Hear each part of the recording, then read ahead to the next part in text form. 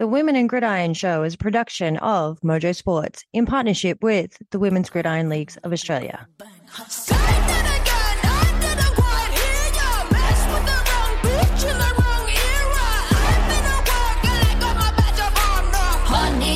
So much since I last saw you. Whatever it is you want to do in life, you'll be able to do. It's always you versus you. That it doesn't matter how old you are, how young you are, you can achieve anything that you set your mind to. Spend the rest of your natural life waking up and going after it. This is my purpose, and you will not stop me. You are listening to Mojo Sports. Welcome back to another episode of the Women in Gridiron Show. This is Season 2, Episode 3, and this week we've got some exciting news. And actually, it lines up with our listener question this week. We have a new panelist joining us, giving her expert commentary and analysis of all things deep in the trenches on the O-line. I really want to welcome Nat Jones to the podcast. And the question this week was, when will we be featuring some big dogs on the podcast? And here we are, signed, sealed, and delivered. Thank you at ManuX67. Now, Nat, since you're going to be with us for a little while, we hope, we're going to deep dive into you and your position in a later episode. But because this week we're all about rounding off the playoff teams in Gridiron West, this week we've got our special guest, Kellie Hopkins from the Perth Broncos. This is going to be a cracker episode, guys. So let's get into it. Welcome, Kellie, to the Women in Gridiron Show. Thank you. Thanks for having me. We're going to just jump straight into the huddle with the Perth Broncos. Let's get into it. Leave no regrets out there. That is what a real champion is made of. We hit. That all you got? If you think it's only a man's game, well, you're sadly mistaken. Football is the exact opposite. 3, 25, go! Women can be aggressive. They can be physical. Woo!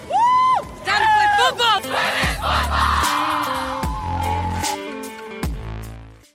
All right, tonight it is all about the Perth Broncos. Now, the Broncos are one of the oldest clubs in GW. And Kellie, you're a woman of many, many hats at the Broncos. Can you tell us a little bit about your journey with the team so far?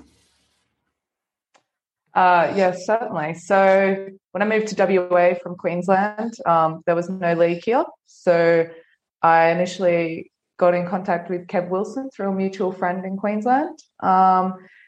Got appointed as the women's director and started dating actually someone from the Perth Broncos. So that's how I sort of ended up at the Broncos. I guess was instrumental in helping the Broncos get their side together. I guess I coached in an unofficial capacity in our first season and have captained the side for the 3 years prior to becoming the head coach. And then I became the head coach last season and am the head coach now. And then after my first year with the club, I became the president for 3 seasons. But I've stepped down from both roles as the women's director and the president.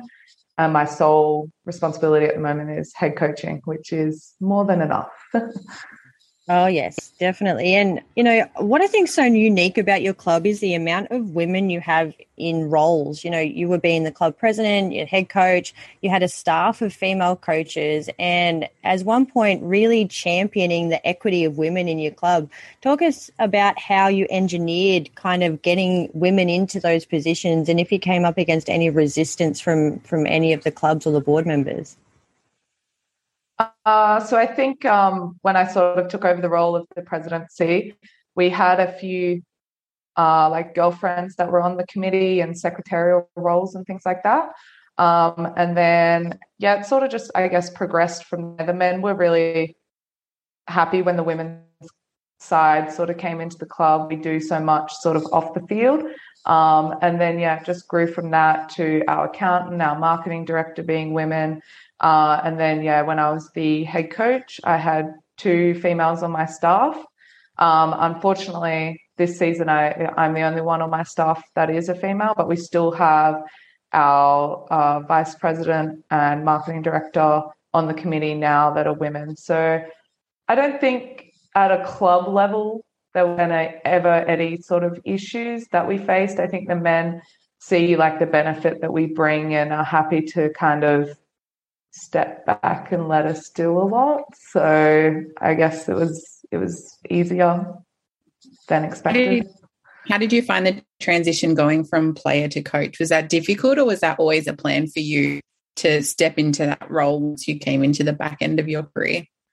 I think it's just me as a human. In my second year playing, I did my ACL in the second game, but remained at practice, like every single practice, and sort of started coaching then, even though I knew very, very, very little, and still do. But, I started coaching then when I was injured and was just a sideline, cheer squad, I guess, which started it. Then when I got here, I was the only person in the state that had played full contact American football. So it just made sense that, I would help the team. I predominantly helped defense, having been an offensive player. And I played a bit of defense when I toured over to Melbourne to play a couple games. So I don't know, it's just a natural progression, I guess. It's just me. I can't sit by and not. Kellie, with you're saying, initially you didn't know a hell of a lot. I know that sometimes a lack of belief in female players of their knowledge or their game knowledge sometimes, holds them back from taking on these roles. I mean, you've obviously been very brave and stepped in when perhaps you weren't so ready. But how did you step up? How did you get that knowledge base to be comfortable in those roles now? To be a little cliche, I have to give a lot of credit to my ex, Damien Donaldson, or most people in the community know him as Bluey. He's a phenomenal footballer, has played semi-professionally, outback captain, world team, etc.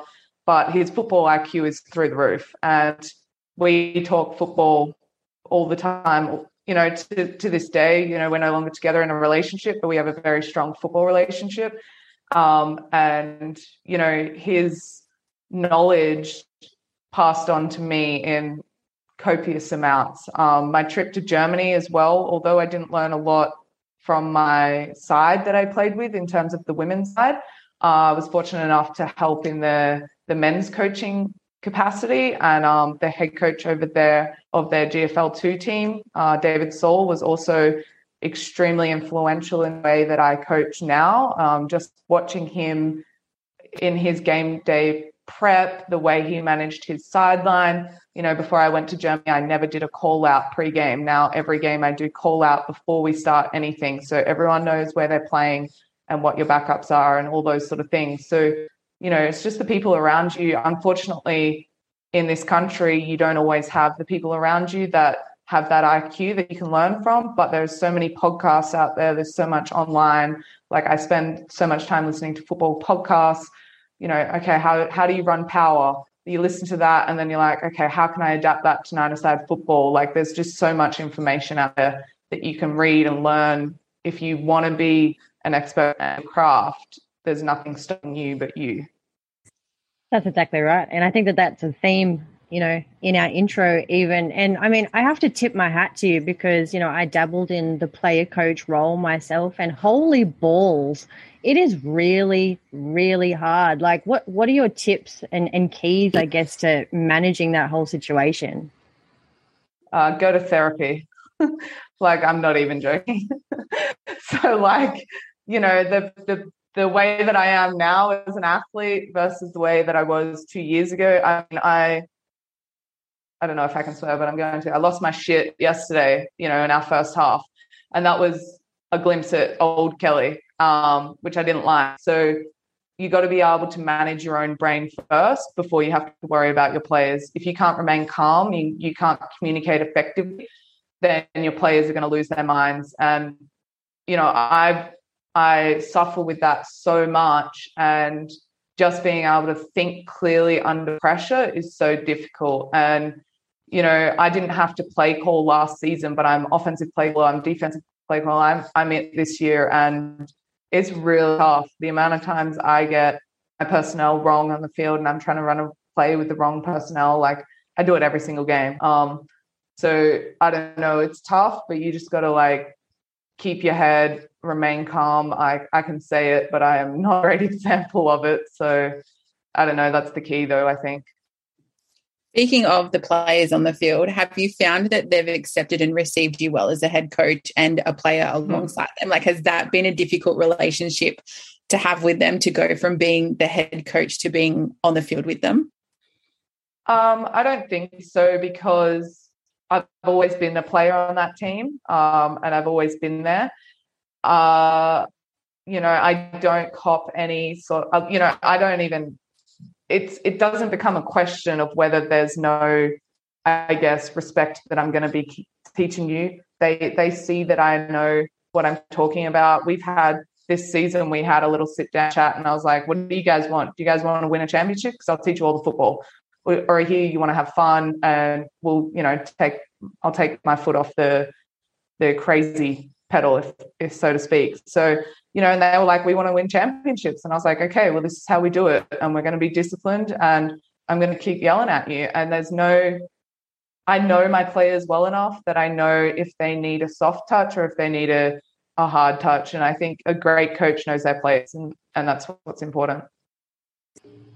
Yeah, definitely. And I mean, let's deep dive, I guess, a little bit into your roster, because we've been able to watch quite a few of your games, which is such a luxury, because you guys have gone so well in having them live streamed, and it's such amazing to see. But I really wanted to call out a couple of players in particular. Your quarterback and your running back, they are exceptional, and your tight ends too. Tell us about those guys. Yeah, so let's start with our QB, number 35. So last season we split time at QB with myself and Struth, Laura St. Ruth, but more commonly known as Struth. So she took over the quarterback role this year, much to her displeasure. She's a defensive player at heart, and if I played offense, she played defense last year.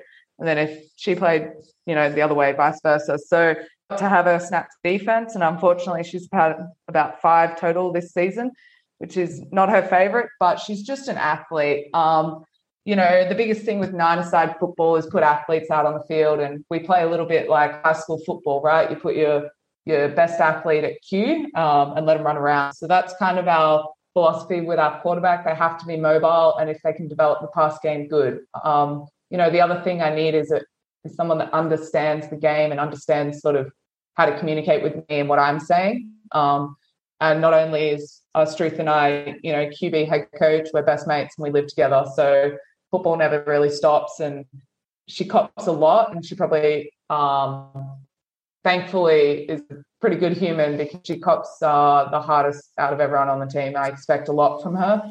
And when she doesn't deliver, I do let her know. So 35, is a bit of a beast. Number 27, Jess. So she's been in our team since we started, and she's developed into a really, really good back, but also a fantastic linebacker. So she is also phenomenal for our team. And 26, Destiny, moving to the tight end spot. She's originally an offensive lineman, went and played footy for a season, got fast, got hands, dropped a bit of weight and was like, I want to play tight end. I was like, yeah, get it, girl. She's gone out, she's caught balls, and her progress over the season is phenomenal. She's got to be up there in our top 3 scorers, and all passing touchdowns, which is fantastic for our squad. I think, making use of that tight end spot, no one ever seems to cover it. So having someone that can block and then go out and catch passes is fantastic. So it's a big part of our game. Yeah, Nat, you're on board with this offensive lineman to tight end conversion. Are we ever going to see you out there catching some balls? Oh, man, look, I've had a few snaps at tight end, and it was like the highlight of my career. So I can 100% relate to that, and hats off to you, Kellie, for making that lineman's dream come true. So that's awesome. And about your offensive philosophy, I mean, you guys run, a pretty heavy run set. And I mean, the key to winning games is developing that run game, right? So in terms of your offensive philosophy, what was the view going into the season? Has it changed over the last couple of seasons, given the athletes and how they've developed? Or have you always been like, this is the style of football that I want to run, and this is what we're going to work towards? So over like the 5 years of the team, every sort of new season, we tried something different offensively. We've never had a large amount of success offensively, and we've always had issues at offensive line, whether it would be, coaches sort of saying different things and players getting confused, or the scheme being too confusing and things like that. So when Bluey was the OC last year and I was the head coach, I was like, we need to make it basic. And we had a discussion. We went to a pin and pull system. So it was like, there was one rule. If they're there, you down. If not there, you pull. And that's it. It's pin and pull, pin and pull, pin and pull.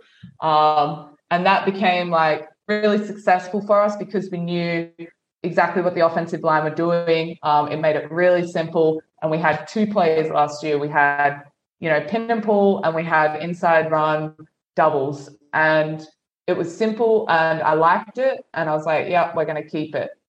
Unfortunately, this season, I've got one veteran offensive lineman and the rest are all rookies. So it's made it really difficult. And we've tried to expand our offensive playbook a lot.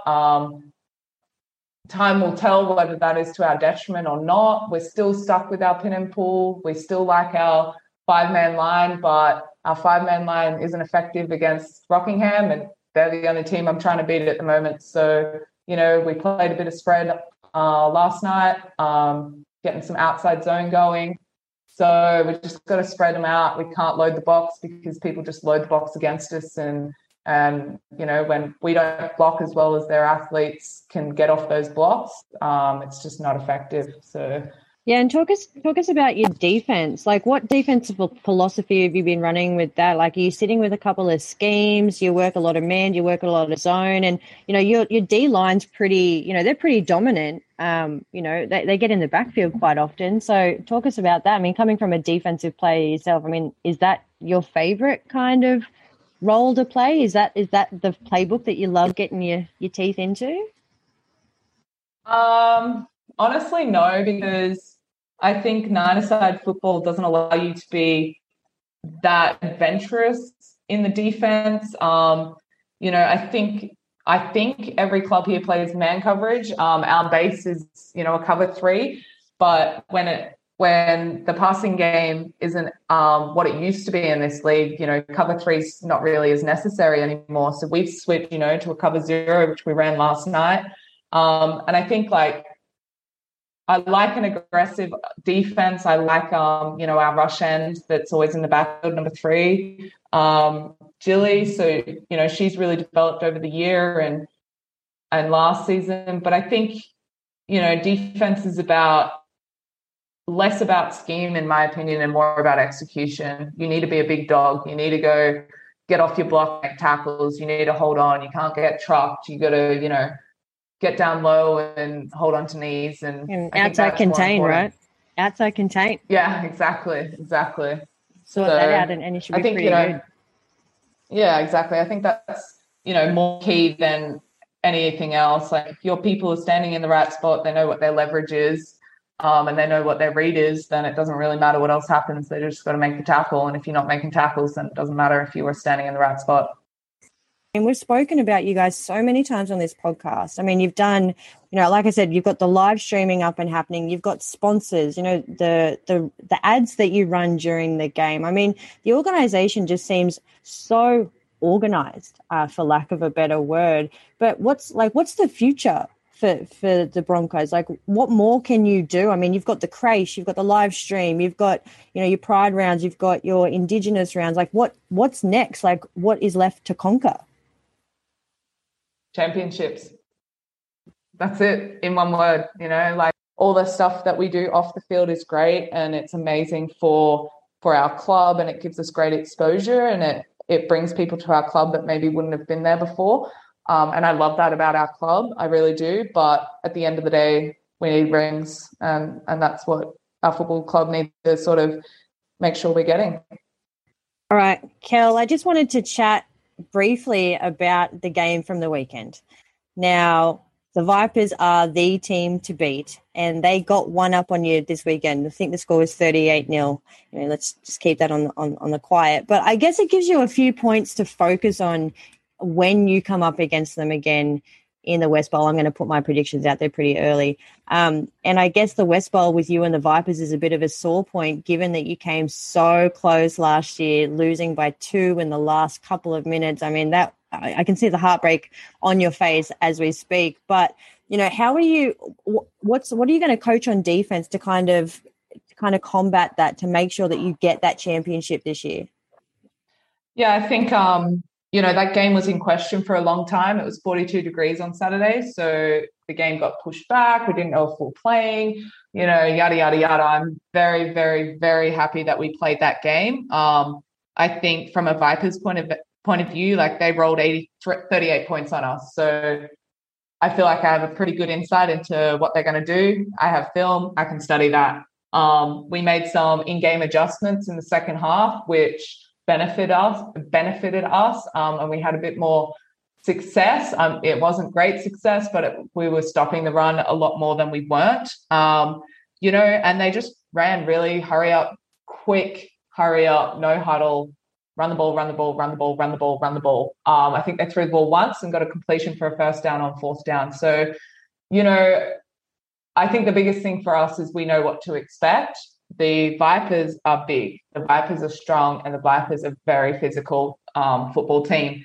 Unfortunately, my entire defensive side weighs probably the same as like 3 of their players put together. Like, I got some tiny, tiny, tiny girls out there, and you know what? To their credit, they're bloody fantastic. Up until the end of the game, they were still trying to stop, number 4 Adelaide, who's just an absolute weapon. And she's running all over my 50-kilo girls, but they're still putting their bodies on the line. And that was what I saw as such a positive out of the game. We have so much to see and so much to grow on. We haven't faced a no-huddle team before. So, my D-line have got to be faster. They've got to be ready. And that's probably our focus, and what our key is going to be is just be faster, just be quicker. You spoke earlier about having a pretty much entire rookie O-line. Do you find that you have a lot of turnover like that each season, so it makes it hard to build each year with so many rookies? Is that something that you guys experience over there? Because I know over here in GNSW we have that same sort of issue with our teams as well. We've never had it so predominant in a positional group before. You always get turnover, but I think this season it was just where the turnover was that has affected us more. I had 5 really strong offensive linemen last year, and I think I lost both of them to knee surgeries in the same game. And obviously they're not back this year. So it's just the fact that the turnover occurred in that sort of positional group. Whereas if you look all the way, like all around the field, majority there's veterans in those other slots. So yeah, it just so happened. Our turnover, I don't think is that large. I have seen it in other clubs, and I guess my big thing is when somebody leaves or stops playing, I always get to talk to them, and we always leave on a really good footing. Like, if it's they've moved away or they're doing this or they're doing that, they're going to have a baby, whatever it might be. It's always such a really good conversation to have, I think, and find out like the why of why they need to go and why they don't want to play football this season. I think it's perfectly valid. People can't spend their life doing this. I mean, not everyone can spend their life doing this. Hey, we definitely have lives outside of football, right? Yeah, totally. Speak. Yeah, totally. Speak for yourself. I don't. I think we all know that. Kellie, just one thing that just in your comment there about basically an exit interview if people are leaving, but is the structure and leadership that you are providing. It just, I don't know about the other girls, but it just is really jumping out at me. Are you finding that you're setting a standard in those, I guess, those nuances or that soft skill stuff with, because coaching and females playing, it's different. It's different than men's. I just wondered what your approach was there, if it was purposeful or just comes naturally. Definitely purposeful. I think it has changed throughout my sort of personal development as well. And like last season, I got a lot of like we don't feel like we can come to you, or we can't talk to you about this. And I had a lot of other coaches on my staff that would kind of get the information. Then that information wasn't relayed to me. And then I was in the week of the semifinals, and it's like, oh, there's all these issues from, round one that I'm just learning of now. So I think the biggest thing for me is like, you've got to be personable with your players. You've got to be able to have conversations, especially with a women's side. We are different. And I preach that a lot to men. Like, you have to coach them differently because we are different, and it's just how we operate. And sometimes you need to have a conversation about their lives because that's what's important. And then, you can find how to help them perform through that. So I think, through my own personal development, but also with, when Laura, who was on my coaching staff last season, is very big into that and has taught me a lot of that as well. And I think it definitely is a value, and you need to work at it. For me, it doesn't come easy because I just want a football and I don't really care about the rest, or I try not to care, but at the same time, I'm a super caring and empathetic person. So then when somebody wants to talk to me, I'm like, yeah, sit down. Like, I have currently 2 people living with me in my house that have played football with me or still do. And I've had a third that lived with me when she went through, some rough stuff. So like, it's just, I guess it flows everywhere, and it all comes from football. And it's important to make sure that people understand that side of you as well, even if it's a tough exterior. I'm just, Kellie, I'm keen to understand, like, obviously, the Western Australian Women's League is really relatively in its infancy. How are you guys going about getting women into the sport, like brand new, and how are you kind of encouraging the young girls, that'll be our players for tomorrow? How are you encouraging them to get on board? Great question. I think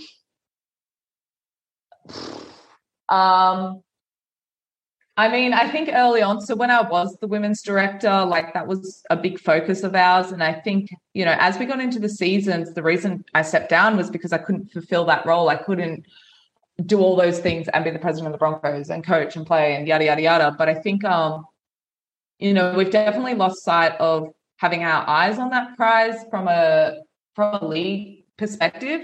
And I don't have the answer because it's not just a league perspective. Like, it's across the country. Like, there are very few young girls playing across the country, but your league actually has a lot of them that are actually quite young that we've spoken about on the podcast before. So I don't think it's been lost sight of at all. But I mean, having young girls coming in underneath you, that's always a good thing. Yeah, it is. And I think, like, I don't know. I have 2 underage girls. I have, a 16 and a 14-year-old. One is a daughter of a player. So, like, I guess that's an easy sort of one. And the other one, her brother actually came down to play football and he didn't want to. So she ended up playing for our side. But I don't know how you get them. I don't know where you pull them from. Like, I've had such an issue trying to just get a junior boys side and trying to convince them to come.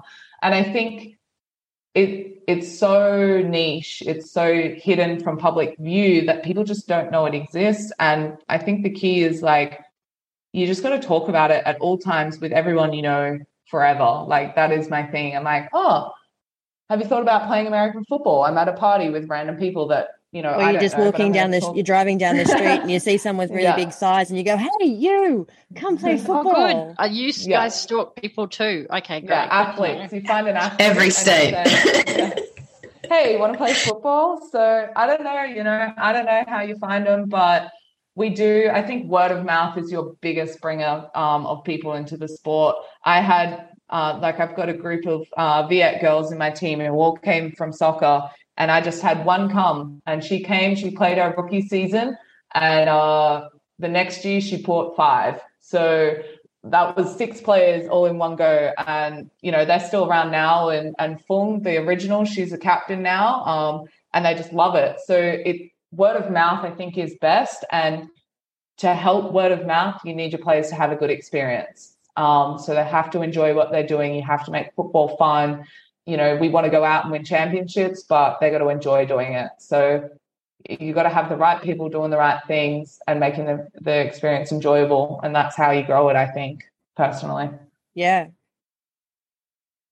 I kind of have struggled a lot this season, I guess, with what I know versus what I can teach. And it kind of gets real hard when you're a little bit banging your head against the brick wall to keep going.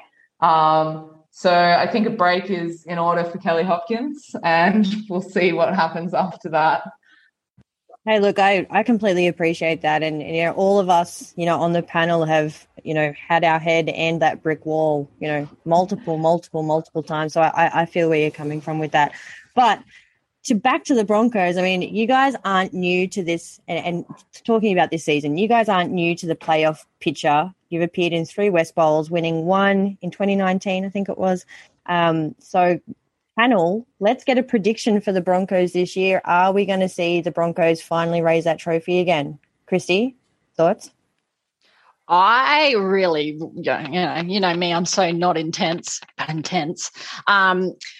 I love the tunnel vision Kellie has. We have one team and we want to beat them. And look, I'm good friends with Kellie. I'm good friends with Cubis, but I'm liking what Kellie's saying. I'm backing them.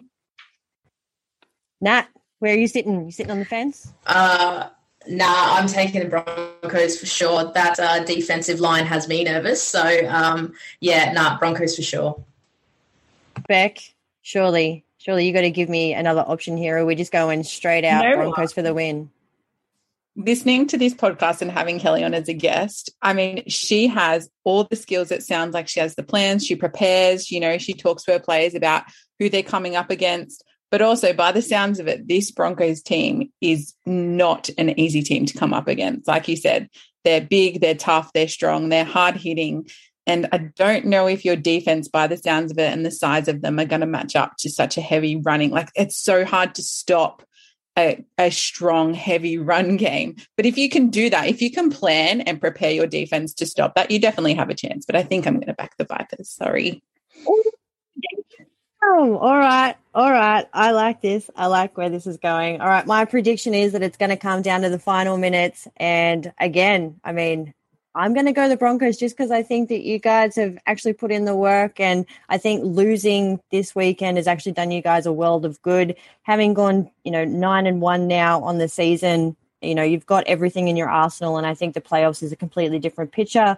So that's where I think you guys are going. So I want to round this episode out tonight, you guys, with some rapid fire. Let's get straight into it. Hey, we're going to talk all about that and a whole bunch of other things. What you need to know tonight. Sincere apologies to Matt Damon. We ran out of time for him tonight. We'll get him on the air again soon. Oh, my boss is singing Closing Time. Maybe that's what you're hearing. All right. Tonight, this round of rapid fire is I wanted to cast a light on some of the other clubs around the country.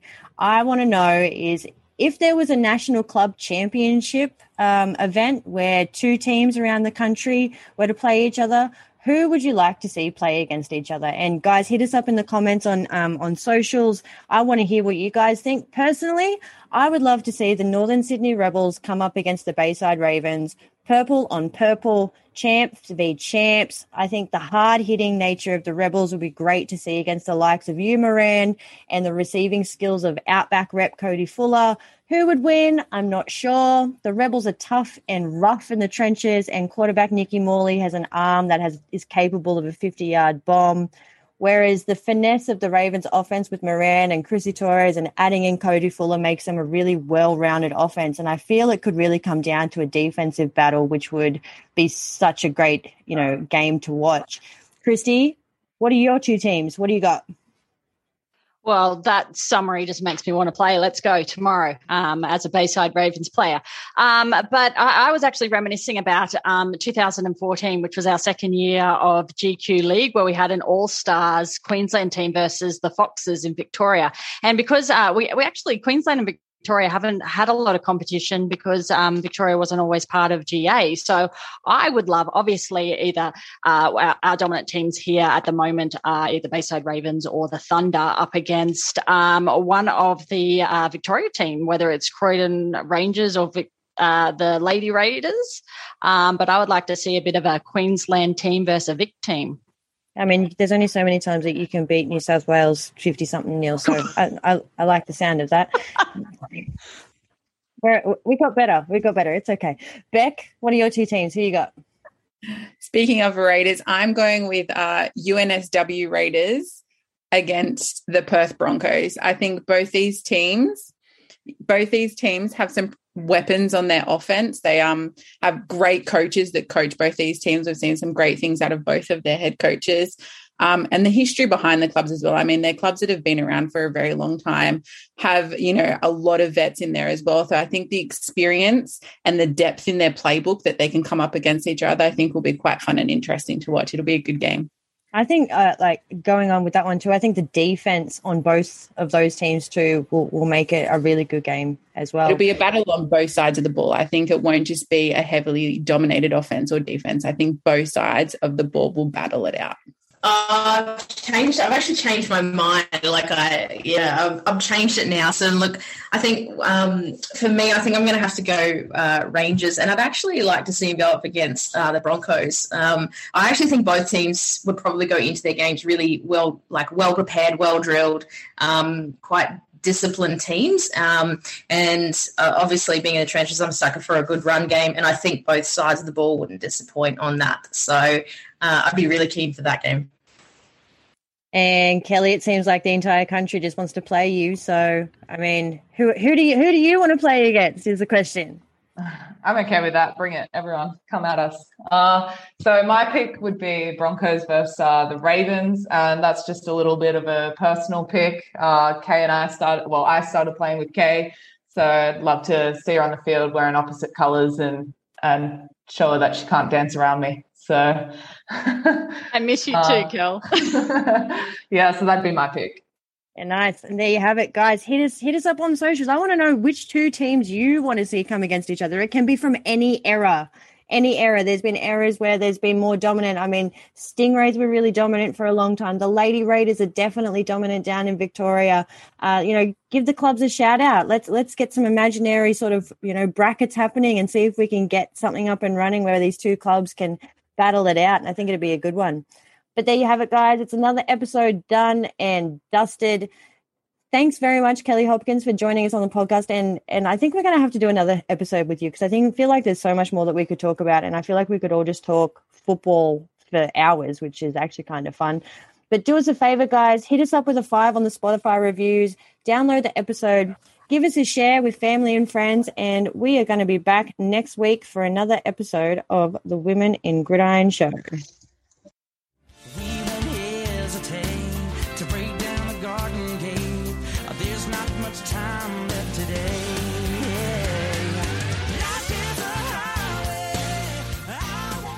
You have been listening to Mojo Sports. Thank you for your support. It is very much appreciated. The team and I are trying to build something a little different here, so everyone's support is very much appreciated. Continue to support the podcast, download, subscribe, check out our social media channels, give us a follow, and be sure to tell your friends about Australia's best kept secret. This is Mojo Sports.